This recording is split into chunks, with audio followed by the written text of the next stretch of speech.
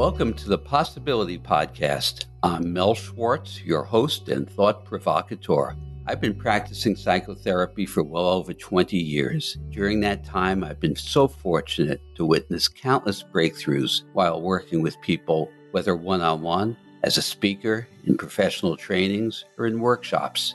The insights that I've garnered have inspired me to write over 100 articles and several books, including the companion title to this podcast, The Possibility Principle, which you can find wherever books are sold. On this and every episode, I'll be introducing new ways of thinking, relating, and communicating to help you truly thrive in your life, to reach the possibilities that you may long for. Think of this as a new game plan for living. Thanks for enjoying my emerging community of possibility seekers, and I hope you enjoy the show.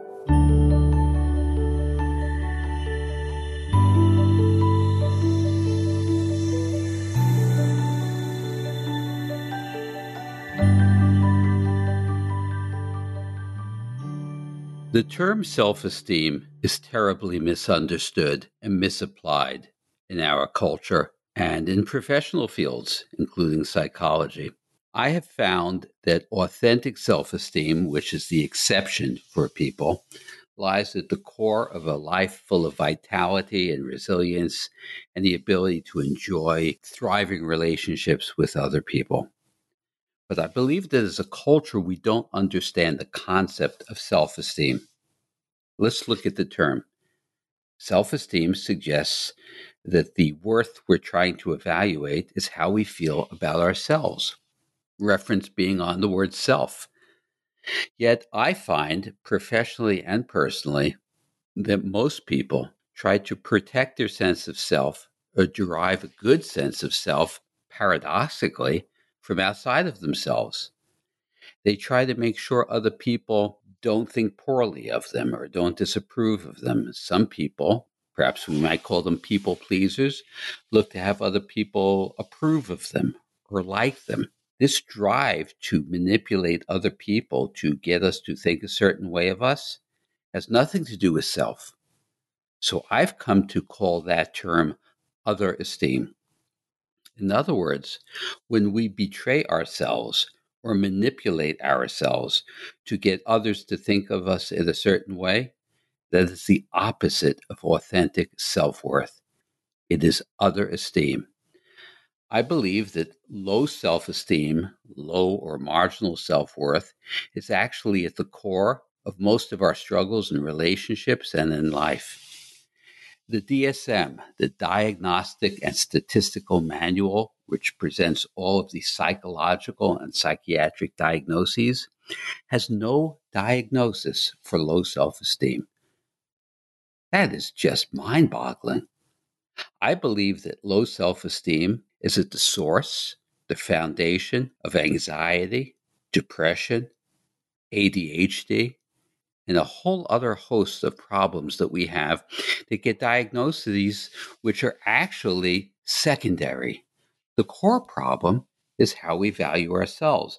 Perhaps there is no diagnosis for this because the pharmaceutical industry has not patented a drug yet that can treat it. In fact, I don't believe they ever will. But unless we look at the core of what creates and underscores authentic self-worth, we struggle through life. Let's look at some of the beliefs common in Western society, or particularly American culture. Don't act weak. Don't show your weakness. It's a common meme. Perhaps more so for men than women, but for women as well. I find this at the source of our travails and struggles wherever I look. Acting strong is acting, and acting is weak. It means we will act a certain way to get others to think of us in a certain way. That's not strong. Authentic self-worth requires embracing your vulnerability. Now, what do I mean by vulnerability? By vulnerability, I'm suggesting anything that we think or feel that we are sensitive as to what others may think of us or how others may judge us. That's our vulnerable side, which we protect. So when we are protecting, what we're sensitive about or vulnerable. We are betraying ourselves and investing ourselves in putting on a camouflage, a mask, a false persona, so we appear a certain way for other people. Now, here's the kicker, folks. Virtually everyone does this. So we're all doing it to and with one another. Whenever I have an opportunity to work with a group of people in a workshop setting and they all reveal their vulnerable self, there's a sense of relief as they see everyone else in the room doing the same thing. In other words, we're hiding from each other. Now, when I ask people why they do that, they may say they don't want to be judged by other people. Let's take a look at that concept of judgment. Everyone has an opinion. That's natural. But when we take someone's opinion and elevate it and call it a judgment, we have done that. We have elevated their opinion to the status of judge, and they don't even know it. At other times, we may say we don't want people to reject us. We're afraid of their rejection. But you see, other people can't reject you unless you're rejecting yourself. If you've developed an authentic sense of self-worth and self-esteem, you may be saddened or disappointed, even upset by someone else's opinion of you. But to say that they rejected you means you have placed them above you, as though you're sitting on a seesaw with them and you're in the down position. You have placed them in the up position and you've concluded they rejected you. But it's really a rejection of your own self. And going further, we call it a judgment. Now, I'm fond of saying that there's only one person that can judge me. If I have to appear in court and the man or the woman in long black robes is hearing my case, they get to be my judge. Everyone else is just a person with an opinion. Now, that doesn't mean that we should be insensitive to what other people think or feel of us. That wouldn't be humane. It wouldn't be compassionate. We should be sensitive. So the position, the balance that we want to hold is that I'm good with me. I'm not going to hide or disguise myself from you or from what I'm concerned that you may think of me. The core sense is I'm good with me. Now, if I'm good with me, you don't have an opportunity to be my judge. I may care what you think about me, but I won't care to the extent of pretending or marginalizing or hiding or cloaking or disguising myself. Why would I want to subordinate myself to everyone else? So people who struggle with low self-esteem, and by the way, I would suggest is probably the majority of our population, people who struggle with low self-esteem have a sense that they are the center of attention, like everyone's looking at them. I recall years ago working with a young man whose self-worth was low, and it occurred to me that he was going through life as though he were on stage and everyone was looking at him. And I remember saying to him, Mark, you're not on stage. Pretty much no one's looking. They all have their own life issues to deal with. They're not focused on you. But as a culture, we are indoctrinated towards seeking other esteem. So if you have children, if they get great or exemplary grades, that creates other esteem. If they're a star on the athletic field, that creates other esteem. Why is it other? Because if your sense of self is dependent or contingent upon a grade or an athletic performance or what others think of you, you're not safe. You're at risk because you can't assure what your grade will be or your athletic performance or your popularity or your success in business. We focus so much on achievement, but low self-worth just decimates our ability to live happily and joyfully. And when we look at the majority of problems in relationships, or if I look at it through my experience, I find that self-worth issues are the cracks in the foundation that may turn into conflict or unhappiness or betrayal in a relationship. So low self-esteem leaks out everywhere. In previous shows, we've looked at the nature of our thoughts and beliefs about ourselves. I didn't use the label at that point, self-esteem or other esteem, but they are at the core of these issues around how we see ourselves. And the pathway through this is twofold, is to rethink how we're going after this game of life, to stop hiding and concerning ourselves with what others think of me, causing me to throw myself under the bus. And then on a more micro level, it's to look at my thoughts and beliefs that betray me. Thoughts that analyze and measure and compare yourself with other people are number one, contrived, false thinking, and two, they divert you from being at peace and harmony with yourself. When your thought makes a measurement and contrasts and compares you with someone else, it's constructing false realities, setting up judgment, and you come out, no doubt, at the bottom of that score and that measurement. So the irony here is that hiding yourself from someone else and worrying and fretting about what they're thinking actually makes you weak and insecure and dependent upon what you think they think of you. Developing authentic self-esteem. And in the future show, we're going to discuss reaching authenticity and what that looks like. To reach the authentic self, we have to stop judging and worrying about what others think of us. I'm really delighted and excited to have a special guest on today, a young man with whom I've had the pleasure of working on and off for a while. His name is Gray. Gray has been an avid learner as he has been determined to develop authentic self-esteem and overcome the issues and challenges of what I've referred to as other esteem.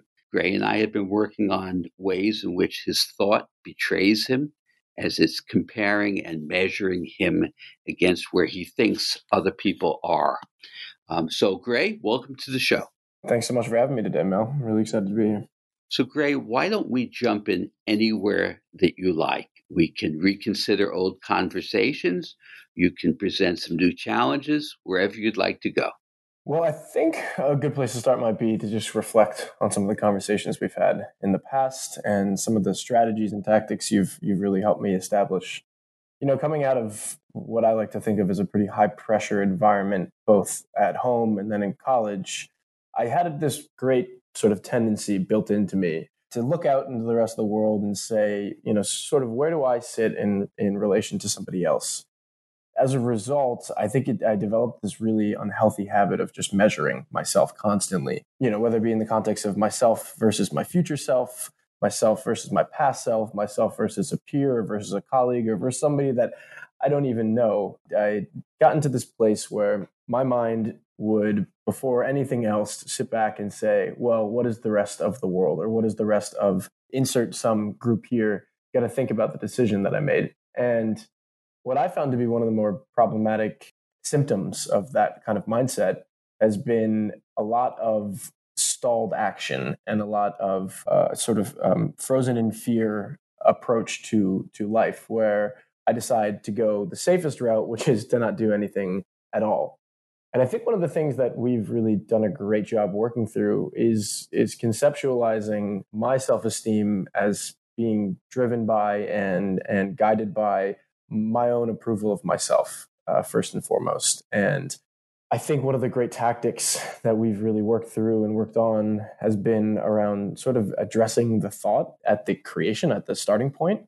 So when I do find myself feeling concerned about the feelings of others, drawing just an awareness, drawing up an awareness to that thought and making a second, you know, sort of forcing a second questioning of what it is that I'm really afraid of. I think in a world where social media is so prevalent and everything is so publicized, there's this sort of incessant need to feel like your life is being measured by everybody else. And there's so much concern is being placed on your status as reflected by how many followers you might have or how many friends you might have or how big your network is. And I think I fell victim to a lot of that sort of thinking. You know, I sat back and I would say X, Y, or Z thing is happening in somebody else's life and isn't happening in mine. and because of that, I am less than they are. And I think one of the other great things that we've really established is that everybody is their own individual person. Everybody has their own individual character and their own self worth and their own personality. And you should sort of covet nobody else's other than your own. So let's imagine this. Let's imagine there are thought bubbles over all of our heads, and we can see one another's thought bubbles. And the thought bubble has thoughts like, they have more followers than I do. What's wrong with me? Or someone else's thought bubble of you is, wow, he's dating a beautiful young woman and I'm not seeing anyone. What's wrong with me? What will he think of me? And all of these thought bubbles are comparing ourselves to others based upon our measurement of what I think they think of me. But everyone's doing it.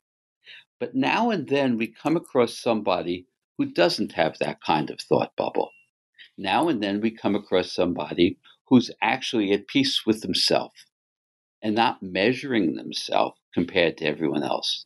Only this person stands out in their uniqueness and in their confidence and their self worth because they are truly okay with themselves. Now, that doesn't mean that person is insensitive or callous about what other people think. It's just that they're cool with themselves Right. and they're not worried about what other people think or how other people are measuring. See, the whole concept there, Gray, is that the perpetual measuring of self is the problem. Now, I'm not suggesting that we should be laissez faire or indifferent. We want to check in with ourselves, but to do it in a gentle and kind way, like, how am I doing? How am I feeling? What do I need to work on? But the moment we introduce this universal competition as though we're in a race with the rest of humankind, or in your case, in a race with your peer group, what's the race? Where are we racing toward? Recently you shared with me some concerns and aspirations about your career. And you shared with me that there's a place where you think you should be at your age in terms of experience and resume, right? Right. And my response to you was, well, if that's the measure we're taking, that would make me a complete failure Right. because I didn't start graduate school to become a psychotherapist until I was 40 years old. So by the means of measuring myself, I failed. I failed terribly. I wasn't on the path soon enough. Yet the reality is, if I had gone to grad school as a young man right out of college, it might have been the wrong time for me. Maybe I needed to gain certain life experiences and insights and evolve in a certain way. So the key is to be able to navigate your life, to feel in the flow where you're not hapless and a victim of circumstances, but you're tuned in. The only way we can tune in and acquire wisdom and deeper knowledge of ourselves is to stop measuring. You can't measure yourself and be present at the same time. And you can't measure yourself and be at peace at the same time. So if the goal is to attain authentic self esteem, that looks like I'm okay with me, I'm good with me. I have some things to work on. I have more growing to do, but I'm tuning into myself as opposed to being in a race with everybody else. Right. So you've made progress in that way. Can you speak to what some of your gains look like? So I think one of the best methods that I've really come across is understanding to the best of my ability where my values are and what I feel is most important to myself at this point in time. I think for a long while, I wanted everything all at once. And through a lot of the discussions we've had, it started to be made clear to me that not only were those interests sort of based in, again, what I believed to be what I needed in order to gain approval or gain notoriety or gain status in a certain subgroup. a lot of times the nature of that group was something that I wasn't even interested really in when you and I kind of looked deep into it. But I think one of the biggest things has been just really getting to listening to myself and what it is I want to progress in, and structuring it so that I'm the only voice of the only input in the whole entire equation. And so a great example could be something like my interest in developing wisdom, a lot of thing that we kind of come to talk about often. For the longest time, I considered it to be just something that was based in that wisdom was something that was based just solely in knowledge, that you just needed to know more. And I constantly felt like I'm just not smart enough yet to be wise, or I'm not smart enough yet to really to have anything of value to add. And I think one of the things that we've really done a great job with is pulling back some of the layers of self doubt, pulling back some of the layers of self criticism and self sabotaging, and making a point to listen to and emphasize the voice inside of me that's saying, "Hey, man, move in this direction." So you may recall that what gets in the way of wisdom is the space between our thoughts. We are at the mercy of our thoughts. We are imprisoned by thought. So wisdom comes when I become the thinker, when I can step back and see what my thought is telling me. In the nanosecond between your thoughts, you're in a state of pure potential. We've talked about that. Now, in that space of pure potential is where wisdom can arise, intuitive wisdom, even brilliance. Genuine, authentic self esteem means that I've developed the ability to supersede my analyzing critical thought. I've gone shush to those thoughts, and I've allowed my thinking to invite in wisdom. That only happens when we just quiet the nature of our critical thought. Yeah. I think that speaks to a really powerful tactic that you've sort of taught me. And I think one part is to quiet it, and another part is to potentially take a closer look at what it is that thought's really saying. And I think for a long time, I never really even questioned that the nature of my thought. I took it at face value. I never even really considered that my thought was what was causing my emotions to come up. Was causing my mind to move in a certain direction. I wasn't conscious of the fact that a thought was something that was not necessarily tied to a truth, and doesn't necessarily need to be anything other than just a thought. And in that way, it creates a lot of freedom to sort of explore what it is your brain is thinking, break down what might be behind that, and then get to either a root problem or a root positive, in that your mind might be saying, "Hey," all in one moment, it might be saying, "Hey, you're not good enough." And at the same time, it's saying, "You are good enough."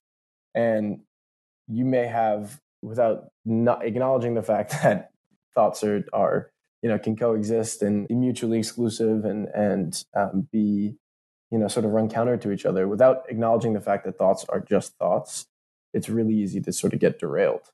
And I've found myself in a lot of times falling down a really deep dark rabbit hole, and with the tactics that you've taught me, I've now been able to kind of crawl back out of that, or stop the slipping when it starts to happen.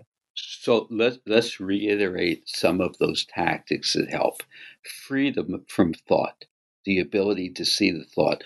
Gray, when you're talking about sliding down the rabbit hole, you were experiencing relentless thought that was telling you you're failing, you're not succeeding, you're not measuring up. Where are other people in their progress? Where are you? Those are all the thoughts that were destructive to you. New thinking would be, who says I'm supposed to measure myself? And how would I even know my measurements are accurate or valid? New thinking is, I don't want to be imprisoned by those thoughts. Now, if the goal is developing authentic self esteem requires embracing vulnerability, not acting strong, because acting strong is acting, and acting is weak. Embracing vulnerability means I have nothing to hide. This is who I am. These are my strengths, my weaknesses, my hopes, my disappointments. I have nothing to hide from anyone. When you can act like that, you have developed genuine, authentic self esteem. Your sense of self is no longer dependent upon what you think someone else thinks of you. You're no longer setting other people up as your judge, and you're no longer judging yourself. You're embracing yourself, you're nurturing yourself, you're cultivating yourself. That's the goal. To develop authentic self-worth is the cultivation of ourself, not the measuring of ourself. Yeah, I think that's a brilliantly put point, and something that I've thought a ton about, in so much as the key to really developing self-esteem for me so far has been learning to love myself, or learning the essential need to love myself and all of its flaws and all of its great strengths and all of its positives and negatives and everything that comes with it, but really getting to a place where I'm concerned with my own well-being, and I am invested in ensuring that well-being continues to grow. And I think something that's been really useful for me has been our conversations that really focus on why somebody else's approval and validation, and why somebody else's affirmation of who you are isn't what's most important. If you can't go to sleep at the end of the night and be happy and be content with what and who you are in that moment, and you're constantly seeking and needing the approval of others just to feel fine, you're setting yourself up for a ton of problems. And I think one of my most poignant experiences with that has been as a young romantic, when relationships have sort of come to an end, and in an unhealthier, less confident way, I kind of allowed myself to be built up by my partner in the relationship, or by my girlfriend at the time. And when that source of validation was pulled out from under me, I was left feeling hopeless and feeling like I was all of these things, everything that would make me inadequate. And I think when you and I started, and when you and I often had engaged in these conversations when I was going through problems or when I was dealing with a breakup, you made it really clear to me that it was in these moments that I needed to love myself the most. And it was in those moments that I needed to think most intensely about who it is I'm allowing to dictate my self worth, who it is that I'm allowing to make me feel, and shifting that focus and that owner of my own peace and my own love and my own self worth, moving that owner from some external source and back into my own hands. And something that I found to be the most enlightening and the most encouraging of all of this is that in the context of a romantic relationship, the real value is added when both people are entirely themselves with no compromise. And I maybe compromise may be the wrong term here, but compromise to me in this context means you are who you are, and you bring yourself to that table every single time you engage with them. You are giving them your unadulterated self. And for the longest time, a lot of what I did was sort of play into what I felt I needed to be to make the other person happy. So whether that was faking some interest in a topic that I didn't really care about, whether it was providing a compliment that was at its core empty, or simply pulling back and withholding my own comments or my own perspective from a situation where I felt it wouldn't be well received. And so I think what we've done a really great job of is sort of emphasizing that when you're you, somebody may reject you, but that might only be an indication that that person isn't ready, or isn't interested. That person isn't compatible with who you might really be.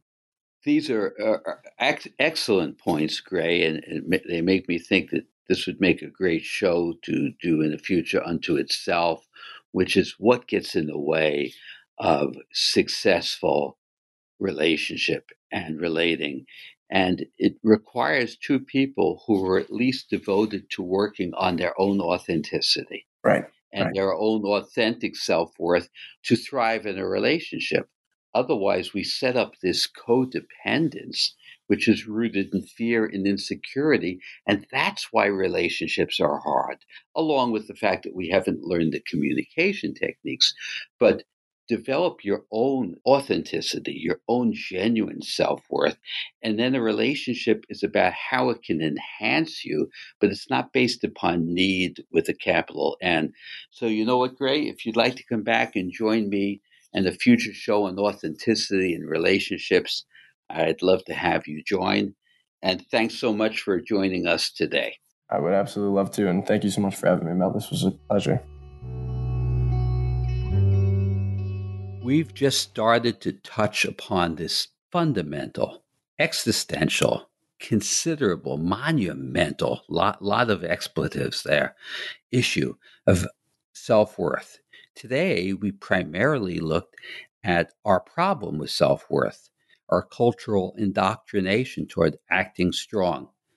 Acting strong ultimately means we're walking around with a suit of armor, clanking around in fear, as though we're doing battle all the time. That is not authentic self-esteem, folks. We need to start to penetrate this concept of judgment. Again, unless you're in a courtroom, there is no judge. You're judging yourself and projecting that power onto someone else. And remember, you're not on stage. People aren't analyzing you and looking at you. You're doing that to yourself. So we will have any number of shows on this topic, and we will continue to revisit. And coming up shortly, we will have an episode on how we can work toward attaining our authentic self. Our authentic self lives without fear or apprehension or hesitation about what others think of us. It invests your thoughts and your beliefs into being your genuine self, all the while hoping that those you care about like you, think well of you. But if they don't, we allow that because we're still secure and intact with our own self.